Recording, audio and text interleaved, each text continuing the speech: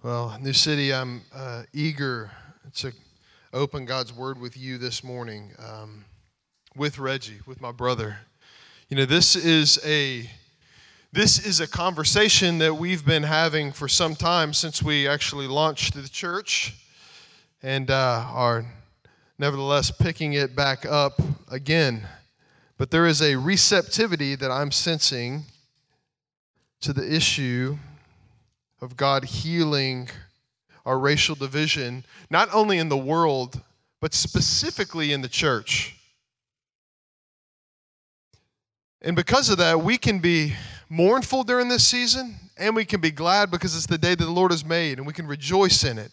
Because here's what our theology tells us, church. Our theology tells us this, that the kingdom of God has come, that Jesus inaugurated the kingdom of God at his resurrection. He ushered it in. And he said, you know, blessed are those who mourn. You know, and that mourning is in essence an agreement that the kingdom has come. And not only has the kingdom come, we believe the kingdom is coming as well.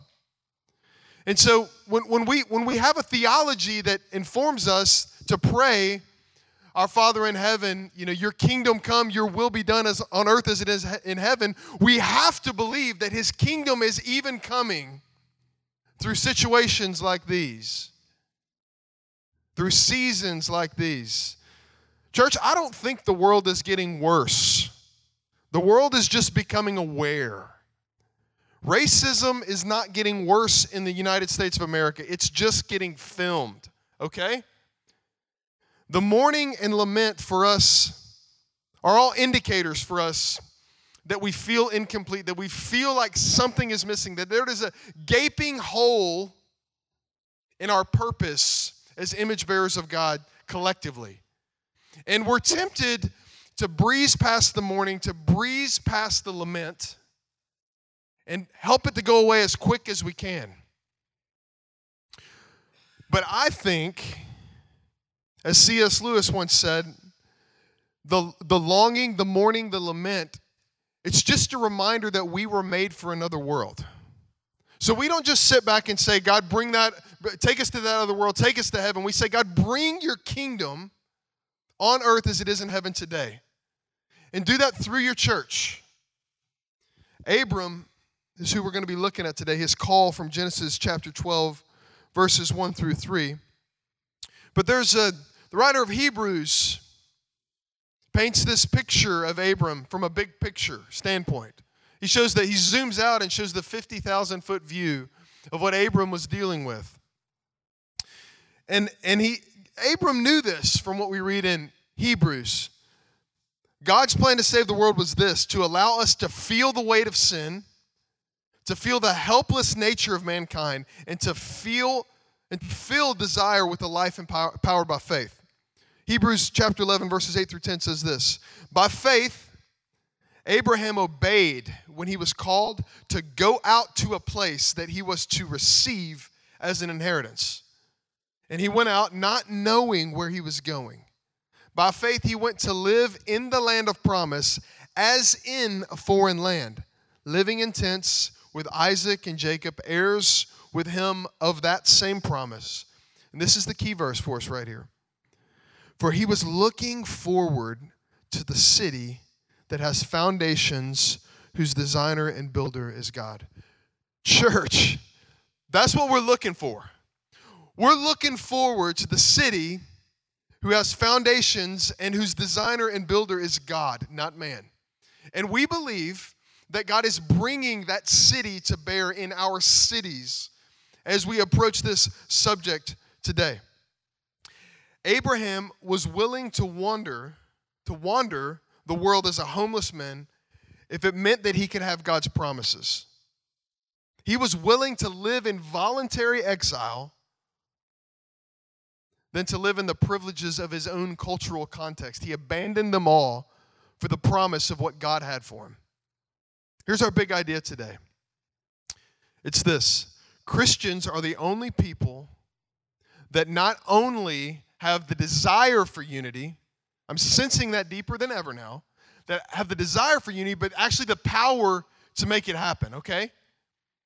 Everyone that I know desires unity now. It doesn't matter what your cultural context is. Doesn't matter the color of your skin. Everyone that I'm meeting desires this unity. Even people that have been entrenched with racist cultural kind of underpinnings that are now becoming more aware of. They desire unity, but only the church has the power to make it happen because only the church has the Spirit alive in us. This is our cultural moment, church. Right now, maybe for the first time, most Americans see racism. They know that it still exists, and they're standing up against it. The desire is good, but without the power of the Spirit, unity will never actually happen. So the church has to take the lead on this one. Reg is going to be up here in just a second. He's invited me to preach this sermon with him. This is his sermon. And he invited me to preach the first point, in which I was honored to do. The outline is this, as we look at Genesis chapter 12. It's leave, leverage, and love. Leave, leverage, and love. So I'm going to preach leave. Reg is going to preach leverage and love, and then we'll close it out. Leave. A reconciling church chooses to surrender the comfort of our own cultural home. All right? Let's read Genesis chapter 12, verse 1 together. Actually, I'll read all three verses. Now the Lord said to Abram, his name hadn't changed yet, go from your country and your kindred and your father's house to the land that I will show you. And I will make you a great nation, and I will bless you and make your name great so that you will be a blessing. I will bless those who bless you, and him who dishonors you I will curse. And in you all the families of the earth shall be blessed. So here's what you got to know about Abram. Abram wasn't a child of the covenant. Abram was a pagan from the land of Ur whose family and tradition and cultural background worshiped the stars and the moon. That was their God. We know this from Joshua chapter 24.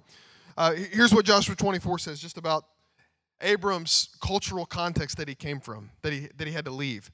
Joshua said to all the people, thus says the Lord, the God of Israel, long ago your fathers lived beyond the Euphrates, Terah, the father of Abraham, that's our guy, and of Nahor, and they served other gods. Then I took your father Abraham from beyond the river and led him through all the land of Canaan and made his offspring many. I gave him Isaac. So what we see is that Abram was called to leave. He was called to cut the safety net off of his cultural underpinnings. He was called to leave all of that behind and to build his life completely on the faith that God had given to him. Abraham believed the Lord, and it was credited to him as righteousness. It's Genesis chapter 15. It's like the John 3:16 of the Old Testament. That faith that Abraham had, it came from God. And when you walk a life of faith, you leave, when you grab a hold of that, you have to leave other things behind. That's what I'm talking about here. For Abram to stay in Ur would have halted the work of God in Abram's life. Could God have saved him in Ur and called him to transform Ur with the gospel? Sure. But he called him to leave it to pursue the promise for every generation to come. Obeying God's calling on our life, church, it requires faith. Absolutely requires it. So we need to ask ourselves this question this morning. What would it look like to walk by faith and not by sight as we navigate racism, prejudice, and a broken and divided image of God in this world today? What does leaving look like for you? I'm going to jump straight into application. We're going to be application heavy today because we need it. What does that look like for you and for me today? What's it look like to decide to stay in Ur instead of stepping into the life of faith, moving forward to the promised land founded on a life of faith? God gives Abram an imperative, and it's this. You've got to leave. Get you out is the way it reads in the Hebrew. You've got to leave, Abram. That's the only way that this thing can go forward. And so I see two ways that he calls Abram to leave. First thing he says is this. You've got to leave your country. You've got to leave your culture. You've got to leave your country.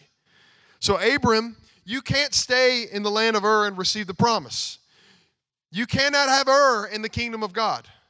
You have to leave your culture, and your life has to entirely be built on faith. Now, here's the deal. We all have our own cultural Urs, right? It's a funny word to say. It's a funny name. We all have our own cultural place of comfort.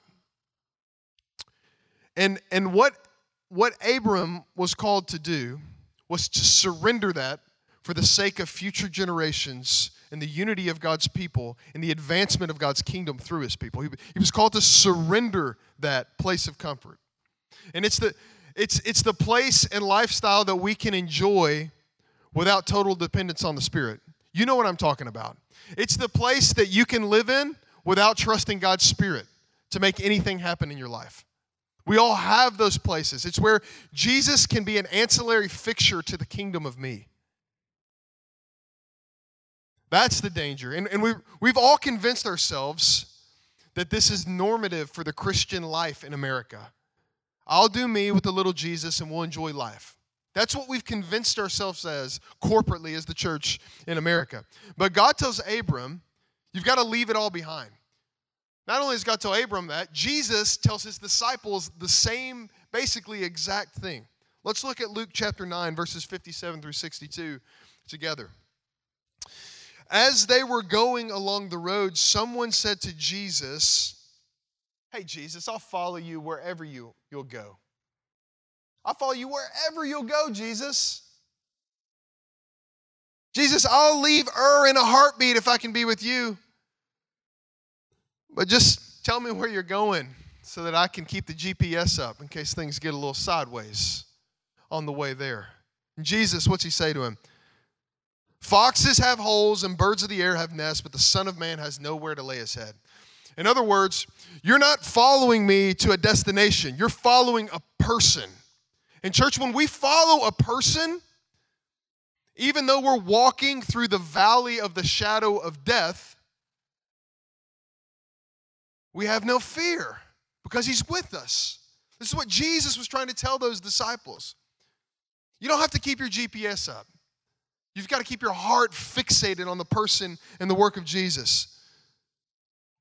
So follower Jesus have a home in Jesus, and anywhere Jesus is our home. That's what he's saying to his disciples. He goes on, there's another guy that comes up and he says this. Jesus says to him, "Follow me." But the man says this, "Lord, let me first go and bury my father." Now, okay, was Jesus saying, hey, you can't go to your dad's funeral? No, here's what was likely happening. This guy wanted to go back. His father may have been elderly, right? He wanted to wait for a season with his father because his father would die, and this guy probably had something coming to him, right? An inheritance coming to him. Jesus, I'll follow you, but first let me make sure my pockets are filled in case things get a little sideways and I decide to depart from following you. I want a safety net of my wealth is what this man was saying. And Jesus said to him, "Leave the dead to bury their own dead. But as for you, go and proclaim the kingdom of God." Go out now, he says. Yet another said, "I will follow you, Lord, but let me first say farewell to those at my home." And Jesus said to him, "No one who puts his hand to the plow and looks back is fit for the kingdom of God." Church, here is the temptation for us right now, is that we put our hand to the plow right now and we see all of this momentum for the unity of the church for the sake of Jesus and a demonstration of who Jesus is to the world. And yet, when it gets a little uncomfortable, we start looking back and we start remembering what was like and how comfortable it was. He says, no one who does that's fit for the kingdom of God because we must press forward for what God has for us. Now, each of these instances were a different face of having Jesus and our earthly culture, our comfort zone. And what we're saying, what each of these people were saying is, I want the kingdom, but I don't want it to cost me anything. I want the appearance of kingdom without the cost of the kingdom. Jesus is telling his disciples that we cannot advance his kingdom by holding on to our kingdom. That's what he's saying. You've got to abandon it. That's why he called Abram to leave. So when you're a part of mainstream dominant culture, you don't see why this is such a big deal. Okay, Abram, get your passport ready. You've already got the job. Just move where God tells you to go. It's kind of how we see it. But when you leave your country, something happens. Every familiarity that you find comfort in disappears. And then every situation that you find yourself has the opportunity for threats of an enemy coming against you. all of a sudden, all of the culture you find comfort in turns into a potential enemy. And you notice that everything doesn't seem like home. But you know what that does when you find yourself in that place? It sends you to your knees. And when we're sent to our knees, we're actually required to live this life of faith. So the first thing the church must do is to make our cultural comforts a servant to Jesus, okay? Jesus hasn't come to make your life easy. He's come to save us, and that's going to require radical, costly faith for each and every one of us. The second thing he tells them to do is this: not only leave your country, but leave your family, is what he tells them to do. Leave your family's culture and your actual family. Okay, so leaving your home culture would have been tough, but possible if you can move with your family and kind of embed your culture in a new place. But God tells Abram, this isn't how you're supposed to go out from here. You need to go alone. Let me just say this, church. The cost for unity in the church has been higher in this country for people of color than for white folks. That's fact, not speculation. God's word calls us to mutual surrender of our own culture, such a surrender that our own stability is the Spirit of God, and that's it. When the Spirit of God is your only source of power and stability in this world, we find ourselves with this posture. We are humble learners that are more curious than certain of others and are seeking to understand more than we are seeking to be understood. And that's a huge shift. Paul gives a vision for this in Ephesians chapter 2. We've preached on this till we're blue in the face. But he speaks about how our vertical reconciliation with God, Ephesians chapter 2, 1 through 10, by grace you've been saved through faith, how that vertical reconciliation is tethered to horizontal reconciliation. Ephesians 2:14, he has torn down in himself, he's our peace, he's torn down the dividing wall of hostility. But so many times what we do is we sever Ephesians chapter 2, verses 1 through 10, through the rest of Ephesians 2. What we're being called to do as a church is to put those two back together and see that vertical reconciliation always leads to horizontal reconciliation. And what comes from that is this transcultural new community, this one new man, as Paul calls it. Many times we empty the power of the Holy Spirit in the church when it comes to unity.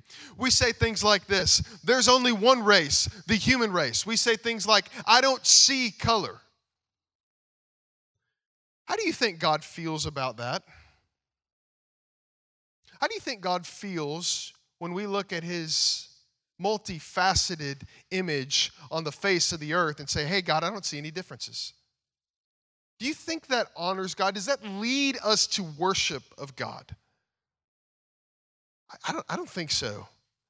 I think that those are nice statements, but those are statements that do not require faith to live out. What requires faith is to be filled with God's Spirit to such a degree that you can notice the complex image of God in another brother or sister or culture or color or class. You can notice it all, and then you can still live in deep fellowship. You can still mourn with each other when your color, class, or culture is mourning. That requires faith. That requires the Spirit, not being colorblind. And I know many times it comes from a place of love. But I just want to speak just real honestly, and then I want Reggie to preach to us. Just real talk here. Most of you at New City Church don't know this, but just in our little church here, it is costly. Let me say it again. It is costly for a person of color to be a part of our body as a church. And the reason is because they have left their dominant culture and they've come into another dominant culture. Some of them are ridiculed by their family members for being a part of New City Church. You didn't know that. It's appropriate for me to bring this up, though. Why? Because it can be seen as another way that minorities have sold out to white culture. That's a real conversation that I've had with people in our church. Now, these brothers and sisters have made that costly decision, and they've made this decision that the unity of Jesus' church is worth more to them than the cost. But it is costly, and it's costly for you to be a part, or it should be costly for us all to be a part of Jesus' church for the sake of the unity of his body. So what does being a part of the body of Christ at New City Church cost you? What have you had to leave, to surrender for the sake of the unity of the body of Christ in the person of Jesus? We've said as a church that being reconciled and reconciling is a church that no one gets their way all the time, all right? Like if we really want to go after this, here's the deal. It costs each and every one of us something. Of course, you don't like all the music or all the sermons or all the trainings, and that's because you are only one sliver of the image of God. But the discomfort is a pathway to a reconciled church. Surrender hurts until you see what it produces. And my challenge to you is that we would learn to leave well, and we would rejoice in the leaving, even in the pain of it, as we set aside the comforts of our own culture to see God produce through the Spirit this one new man, this community of faith. And Reggie, I know you've got a story yourself about what it's like to leave home, and I want you to share that with us. Thank you, Ryan, and thank you for an opportunity to share. As you can tell, I have a pretty good tan. No tanning beds necessary here. And I was saved in a black church. I was raised in a black church. I was baptized in a black church. I was licensed and ordained in a black church. Hopewell Baptist Church was the church I was licensed and ordained in. And my next steps were going to be, this was about 25 years ago. It's hard to believe it's that long. I'm starting to feel, as they would say in sports, long in the tooth. A little bit old here, but about 25 years ago, Hopewell was the premium black church in Gwinnett County, and everybody wanted to be, Hopewell, right? And so they were looking for, it's like a good football team that has a great coach and a great staff. Everybody's bidding for their staff, right? So I was primed to go from Hopewell to slide into at least a 500-member church, and do all the pastoral stuff. And all of a sudden, I started having these dreams and these visions and this uncomfortable feeling like I was being pushed out of the boat. And the Lord, short of a story, called me from Hopewell to a church called Central Gwinnett Alliance Church. I thought the Alliance was a cult, number one. Number two, there was no pepper in that at all salt, you know what I mean, euphemism for white and black. And the lead pastor really didn't care that much for me. It was the two churches had joined, but we were clear that God had called us there. And immediately I left from Hopewell, because you want to follow the Lord no matter how uncomfortable it is, right? And my friends, they came to give me a good talking to, right? Why are you doing this? You don't think we're good enough? And so here I am in the middle. On one side, I'm too black to be white, and the other side, I'm too white to be black. It's just like I was stuck, right? And I've been on this journey for 25 years. Sometimes I have what it feels like, as my daughter, when I had in the private Christian school that was 95% white. She said, "Daddy, you got to get me out of here." I said, "Why?" She said, "I got white fatigue." I'm like, "Where did you get that from?" But I felt that. But here I am. I'm still here 25 years later, and things have opened up gloriously. And so we have to learn to leave our cultural influences and go where God has called us to go. Does that make sense to you? And so that's where we are. My point here is that, number two, is that we have to not only learn to leave, we must learn to leverage. We must learn to leverage. A reconciling church leverages its capital to reach every man, woman, and child. When you look at what God called Abraham to do, he called him to be a conduit for something greater than himself.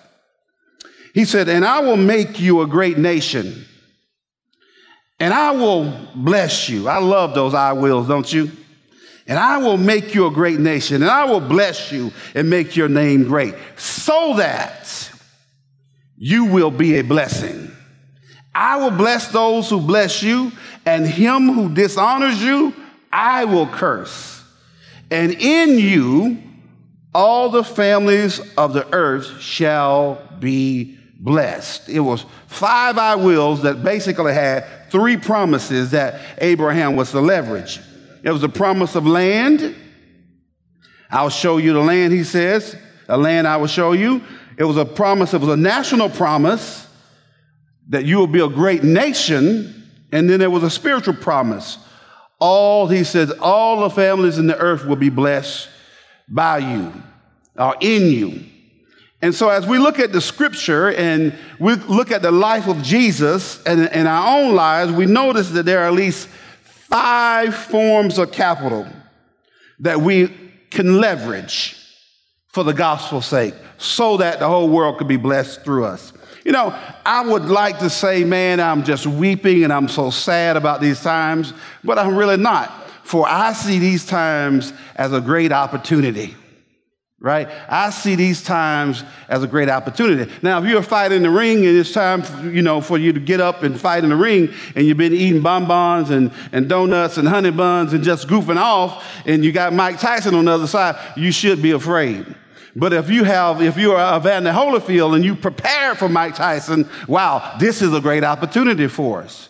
When we're looking at everybody's running and everybody's doing all this stuff, this is a great opportunity for us.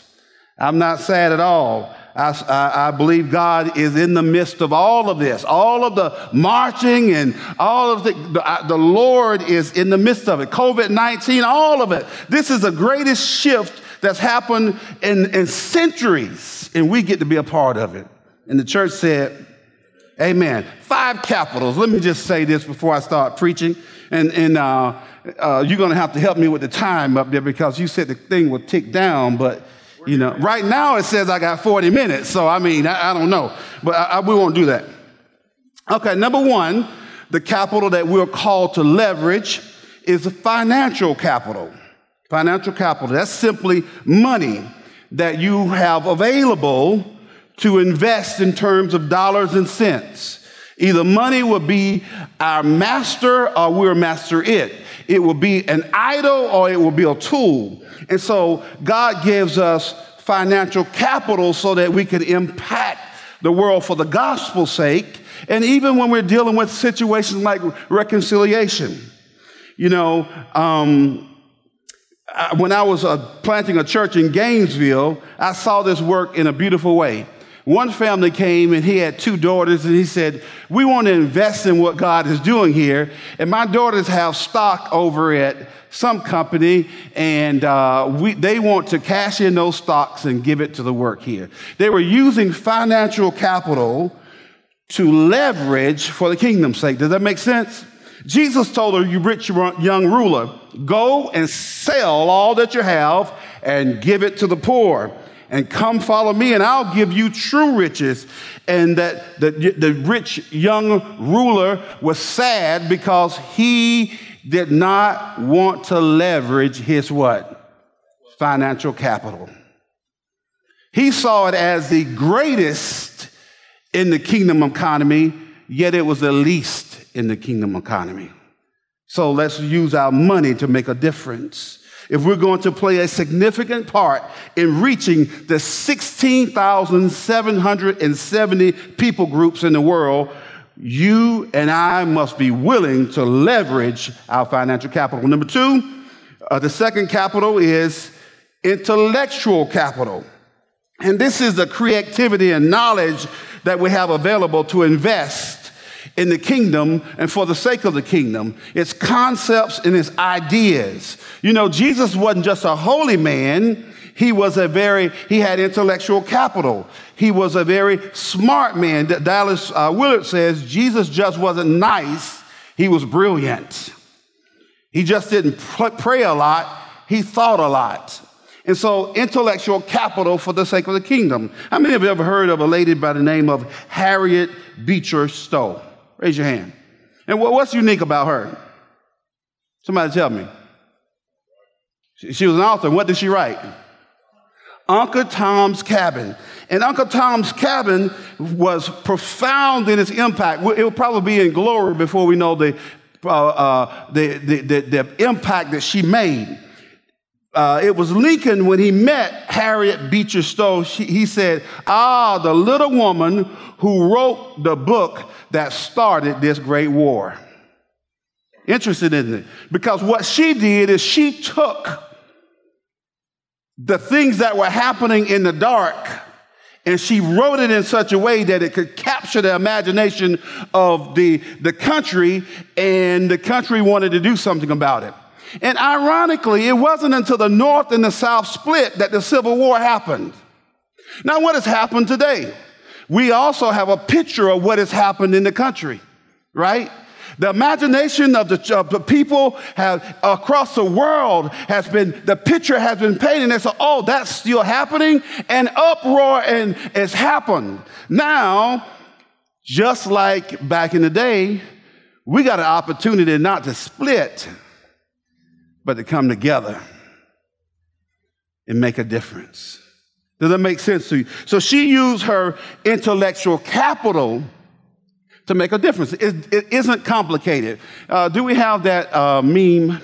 I put this on Facebook here. I got this from somebody. I can't find out who the author is, so I guess I might as well take credit for it. But so believe it or not, because I've been talking on Facebook, and I'm in a better place than I was 4 years ago, because I couldn't do it 4 years ago because I was angry. But I can do it now because, I'm a little bit more mature. But many of my Wright brothers, over 40 years old, they have a single-track mind. It's just something happens, immediately they go to the bottom one down there, and it's to support the police officers. And I would talk, and most of my black people will be talking from the top left, outraged by George Floyd's death. And it's like when you go to Chick-fil-A or something, or someplace, and someone they speak another language, right? And you say your order, and they can't understand you, and you can't understand them. What do we normally do? Say it louder, right? I would like that's going to change it. That's not going to change it, and that's what happens. The support guys for the police talk louder, and the support guys for these guys talk louder, and all of a sudden, it's out of control. Nobody's listening, just passing each other. So I said, wouldn't it be grand if you go back to that? Thank you. That we could be outraged by the death, not condone looting and rioting, support good police officers, and be right in a sweet spot in that. Wouldn't that? And you know what? Many of my Caucasian brothers, 40 and over, have written back and said, man, this is like a revelation for me. Right? And this is so helpful. Can I share this? And so that's intellectual capital at work, just a little something to move the needle forward. Amen? Another deal on intellectual capital here is, I don't know if you just seen the great Kairos moment, the great epiphany, the great revelation that Roger Goodell just had, right? Just out of the blue, Roger Goodell said, man, I wanted to just come in and make a confession. We, the NFL, got it wrong. We should have listened to you and heard the protest. But as always, you got to say, well, where did that come from? Because I doubt Roger Goodell just woke up one morning feeling like what he felt like his heart burned, and it's the Holy Spirit moving so hard on him that he said, I got to do something. No, you know where that came from? Somebody used their intellectual capital to move the needle. It was somebody on his staff that was a writer that was in the media portion of it, contacted one of the New Orleans Saints football players, said, we've been grieved about 3 or 4 years about how the NFL treats black players and their unwillingness to stand against racism. So I want to help you message get your message together so you can put it out, you in a collective group. And that's what happened. The guy risked his job to do that. And within a week, Roger Goodell had called all the staff in and said, tell me what you're feeling. He listened, and with weeping for 3 or 4 days, they said, he came to the conclusion, we missed it. But I guarantee he talked to the other 32 owners too, because at the end of the day, for the NFL, it's about financial capital. Are you still with me? Oh, my last point is not this long, so you guys can breathe easily. But if we're going to play a significant part in reaching the 16,770 people groups in this world and make a difference in this whole deal about this reconciliation piece and this healing piece, we're going to have to learn how to leverage our intellectual capital. Right? Third one is physical capital. Physical capital. This is the time and energy we have to invest in a measured way with hours and minutes. So we give physical presence to tasks and projects and relationships. It's like getting out in the street and marching, right? You say, well, I don't believe in protest. Well, peaceful protest is pretty profound. You just ask Dr. Martin Luther King, right? It was brilliant what he did. It was brilliant what he did. You know why it was so brilliant? Because, again, he was able, and what King would do is stand up, Ryan. He would say, okay, now he would bring people in on Saturday, and they would have the thing that would hit him, and they said, a thing that was snapping on like dogs were going to be biting on him, and punching him. He said, what will your response be? Because I don't want you to respond back in kind. I want you to kill them with kindness, kill them with love. But what happened when they went out and the police and the dogs were turned on them, they didn't respond in kind. And the whole world says, what is going on here? And this is how we got civil rights passages passed and that sort of thing. Thank you so much. You understand? That was physical capital. Our millennials and our Gen Z guys are out in the street, right? And they're providing the physical capital. I think what needs to happen now is some of us need to come alongside and say, let me help you with some intellectual capital of organization. The second one, and I'm putting them in the order of the least to the greatest, is relational capital. This is relational equity. We have to begin to invest in relationships and reach across the aisle. Let me tell you about a man who's gone and dead now. His name was Grady White. I grew up in Bainbridge, Georgia. Yes, Bainbridge, Georgia. You know of Bainbridge because Kirby Smart is from Bainbridge. Kirby Smart of the University of Georgia Bulldogs, right, is from Bainbridge, Georgia. That's why you know the name. The great metropolis, Bainbridge, Georgia. But I grew up in Bainbridge, Georgia. I was raised by my grandfather. My grandfather was born in 1909, right? Bainbridge was very segregated for a long time. Bainbridge had a pretty rough history, but on the surface, it looked nice. There's this man that was born the same year, the same month, and the same day as my grandfather, that he lived about a quarter mile up the street from us. His name was Grady White. And my grandfather's name was Roosevelt Screen. And so both had a farm. My grandfather had a few 100-acre farm, and Mr. Grady White had a much larger farm. And so my grandfather toiled, and Mr. Grady White toiled, and they would take their farms to the crop, and Mr. Grady White watched that for about 40-plus years. Then one day, Mr. Grady White said, you know what I want to do, Roosevelt? I don't think it's right what's been happening to y'all all these years. He didn't say, I'm going to use my relational capital. But this is what he was doing. He said, now, next time you get ready to take those livestock to the market, the next time you get ready to take that corn or whatever to the market, what I want you to do is I want you to load that livestock on my trailer.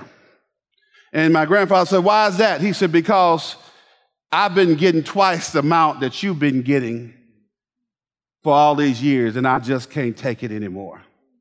I'll get the check, cash it, and give you the money.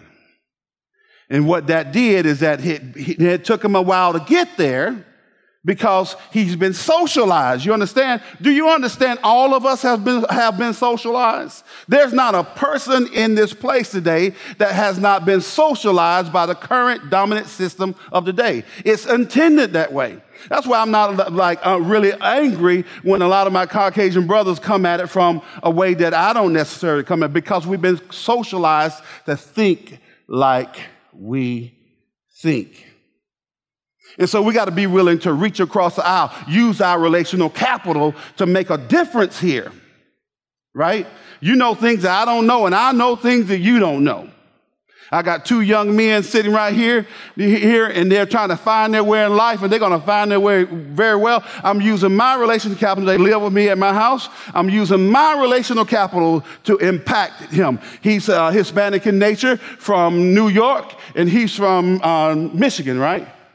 Yes. And so this is relational capital that will have a financial capital impact, that will have an impact intellectually. But I'm going to change their lives. Why? Not because I'm so great, because you can impress about far, but you can only impact up close. Okay. Is the church still out there? All right. Now, let me see. Can I hasten to my last, close this thing up here? The last one is spiritual capital. And we understand that what that is. We have been born again by the new birth in Jesus Christ. It is the highest order. This is why Jesus says, sell what you have, give it to the poor, and come follow me, and you will have true riches. What's the greatest two? The guy asked Jesus, what's the greatest two commandments? And what did he say? Love God, spiritual capital, and what? Love your neighbor. These are the two greatest commandments. Could it be why our churches are homogeneous in nature? Could it be why we have such problem is that we are idolatrous in nature? Because anytime you put something above the spiritual capital, it's called idolatry. I'm just saying, it's quiet. I can hear the church mouse in this new place. It's quiet in here. Lastly, if we're going to leverage, if we're going to make a difference, we have to be willing to make a difference, a significant difference with the 16,770 people group. We must leverage our spiritual capital. And my third point is love. A reconciling church is God's way of showing love to the world. He says here in Acts 3:24 and 25, indeed, beginning with Samuel, all the prophets who have spoken have foretold these days, and you are heirs of the prophets and of the covenant God made with your fathers. He said to Abraham, through your offspring, all people on earth will be blessed. And then Paul reminds us what he was talking about. He redeemed us in order that the blessing given in Abraham might come to the Gentiles through Christ Jesus, so that, there it is again, so that by faith we might receive the promise of the Spirit. And so love is our apologetic, my friend. It is a powerful apologetics. By this, he says in John 13:35, all people will know you are my disciples by the love you have one for another. Not a new building, even though this building is nice and it's forming up well. Not our a little enclave together, homogeneous enclaves. He said they'll know by what? The love you have for another. Abraham left a great legacy, didn't he? That impacted the world. I wonder what type of legacy are you leaving, especially in regards to how you see people who don't look like you? If the walls can talk, what would they say if they replayed what you have been saying about others? Would it be a godly legacy that leads your children to shout from the rooftop that my parents' actions presented Christ to the world? Or would they say, well, my parents are just another little Archie Bunker, right? We don't want that, do we? And so love is a great apologetic. I almost didn't make it here today. I almost became a Jehovah's Witness. Everybody's looking at me like, where's he going with this? Surely, I almost did. I was in Columbia, South Carolina, and we were having, I'm a part of the Christian and Missionary Alliance denomination. Its founder has Presbyterian roots. That's why Ryan calls me. He thinks I'm enough Presbyterian to fit in here. But what had happened was, as they were saying in the black community, what had happened is that we were having our district conference with all of our varied people around, and I was staying in a nice hotel, and I saw these people interacting. And the first day, it was quite queer to me, right? It was strange. It's like, there's white, there's black, there's Asian, there's Hispanic. And these people, they look like they really like each other. I would go to bed at night. They would be up talking. I'd get up in the morning and go to breakfast. They would be there talking. They were just, I said, I thought about that all day because I would go in my group, but we were taking care of the church business. You know what I'm saying? But we didn't hang out together, right? We were in the same denomination trying to give people the Lord. Okay, you see what I'm saying? It's like, okay, so I had enough. So I'll go back and I said, who are y'all? Why is it that you're dealing with each other like that? They said, we're the Jehovah's Witnesses, and we have our conference over in down this part, and we come back here and we just hang out together and just love on one another. I said, oh my goodness, that's what it means by by the love you have for one another. People will know you to my disciples. I'm not trying to make a judgment or judgment on the Jehovah's Witnesses. I'm saying how they dealt with each other. Even got a seasoned preacher to look and ask, who are you? Because I would like our group to have some of that. So I'm gonna stop right there. I imagine I'm about at my time. You're still 40 minutes. You're still 40 minutes, man. Yeah, still 40 minutes. So yeah, thank you so much, Reggie. I'm just gonna close this out with just a real practical verse. 2 Chronicles 7:14. I was at a one race press release at Liberty Plaza with some New City Church leadership and just some partners in the community. And one of the things that was said was this: it's not the criminal justice system or the government's responsibility to bring unity in the world. It's the church. It's the church. So only Jesus can heal what's been broken. And he's going to do that through individuals before he's going to do that corporately through his church, because the church is made up of individuals, right?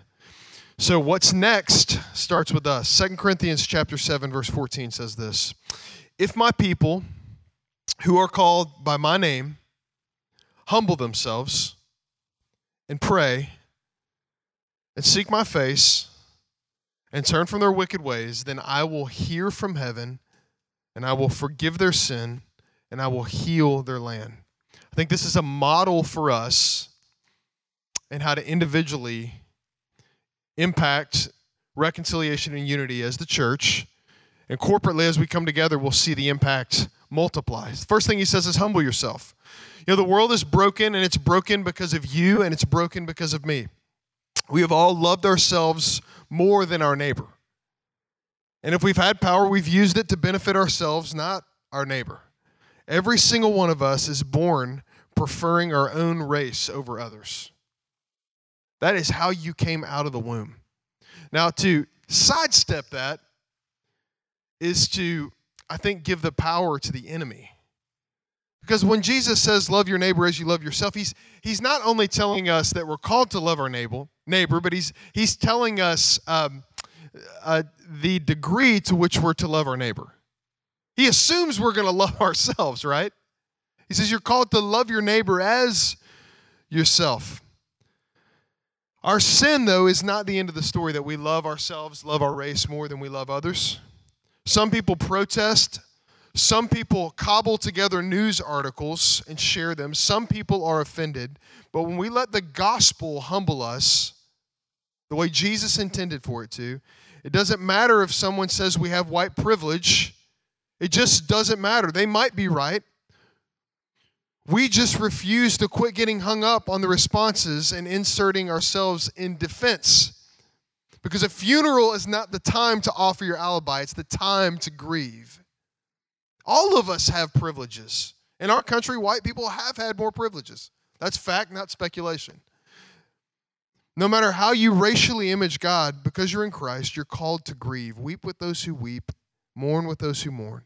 And if we're not able to do that right now, individually, as Christ Church, there's something that's off in us. And I think it's important to acknowledge that, okay? Because the gospel humbles us. That's what Jesus said. That's what Paul wrote about in Philippians 2. That we're to have the mind of Christ, to consider others better than ourselves. Secondly, Chronicles says this: not only humble yourself, but pray and seek his face. If you'll do that, if you'll humble yourself so that you can pray and seek his face, he says, seek to understand, not be understood. Pray and seek his face. We need a biblical response, and that's this: pray for God to search us and know us so that we will look to Jesus and not ourselves. Refuse to believe that something like protesting is ineffective. It can be powerful. After all, let me just throw this out there. Reggie and I were talking about this week. We are a Protestant church. You get where I'm going? Protesting has impact. We have benefited from that. So refuse to look on TV or the news and say, oh, they're just rioting and looting. No, I would say in Atlanta, there's some really effective protesting going on. I'm proud of our city. We had one really rough night, but I'm proud of our city and how they've stood in solidarity, how we've stood in solidarity together. I think the church's greatest hour, like Reggie said, to shine is now. Even in our own body, I'm seeing a unity in the spirit that I have not seen before. And it's surfaced in repentance. I know we've been in the coronavirus pandemic lockdown, but believe it or not, I've been able to have some great, rich conversations that have revolved around repentance. And repentance is the fruit that we're looking for, right? That's the fruit of change. That God's kindness leads us to repentance when we see sin, see our sin, and we turn to Jesus in faith for him to build his kingdom through us. We seek his face, and we see our souls are not conformed to the image of Jesus, and it's an opportunity to repent. Repentance is vertical to God and horizontal with men. And just in the last 2 weeks, here's a couple of vignettes of what I've seen. In my staff meeting this week with our church staff, one person made a comment that was well-meaning, but it was a little insensitive. And Patrick, who is Korean, and I asked him if I could share this, and his wife Erica, they did the boldest thing imaginable. They were honest. They were honest enough. They loved us and the unity of our team enough to share how they experienced those words. How many relationships do you have like that? That are strong enough in the gospel, strong enough in grace where you can be honest with one another? Because that type of that honesty, which led to repentance in our team and a collective time of grieving and prayer and awareness, was one of the most beautiful moments we've ever had as a team together in 5.5 years. It's those types of conversations, as painful as they may be, as much as they may cost you, that cultivate the culture of change in a community. It's an elder prayer call I was on with mostly middle-aged white men. Even Brandon, he still thinks he's a young man. He's middle-aged. We're Wednesday morning. We're praying. We're thinking about Sunday together. And one man on the prayer call, one of our elders, just starts weeping as he's been talking to his kids about this. And as they would say, he's woke now, right? I mean, he's starting to see it. He's starting to respond to it, and it's changing him. Changed us all. Repentance is like turning the light on in a dark room because the enemy's tactics are diffused in the light. What we are going after as a church is an uphill climb. It is for any church. It has been for 2,000 years. Just read the book of Ephesians and Galatians and Acts 15. It's an uphill climb. But in the Spirit's power, it is incredibly possible, New City Church, for us to see the kingdom of light advanced through us. And that will show itself in the way that we live as the family of God. And as we repent, what do we see? The promise is that we'll receive forgiveness. Because there are only two types of people in the world. There's lots of different image bearers, only two types of people, two statuses. That's forgiven and unforgiven. For those that are forgiven, which are those that are humble themselves and repent, there's great power in how we live our lives and how the kingdom is advanced because the enemy no longer holds it over us. There's great power in being forgiven. And as we receive forgiveness, what 2 Chronicles 7:14 says is that we begin to walk in the healing of the Lord. So when God tears down the dividing walls of hostility, as we repent in Him together, we can't say, look at what we did like they did at the Tower of Babel. You know, that's the Tower of Babel is what unity looks like without the Spirit. The upper room is what unity looks like in the Spirit. That's what God wants for us. Not so that we can make a great name for ourselves, but so that King Jesus can be magnified and exalted through how we live as the family of God together. Church, let's pray together and we'll continue in worship. Father, thank you. Thank you for your church. Thank you for the call to pastor your church, to lead your church, Lord, in the power of your Spirit. God, I pray that you would shake our hearts, Lord, that you would move us, Lord, that you would show us, Lord, just real tangibly where you've called us to leave behind the old man and to walk in the power of the new man. Lord, would you empower us to do that? Would you show us what we have to offer the kingdom of God and its advancement, just in how you've imaged us, just how you've made us to image you. And Lord, would you teach us to love, like Reggie talked about? Lord, I pray that you would give us a costly love for you and for one another, because that will change the world, Lord. We thank you, Jesus, and it's in your name we pray. Amen.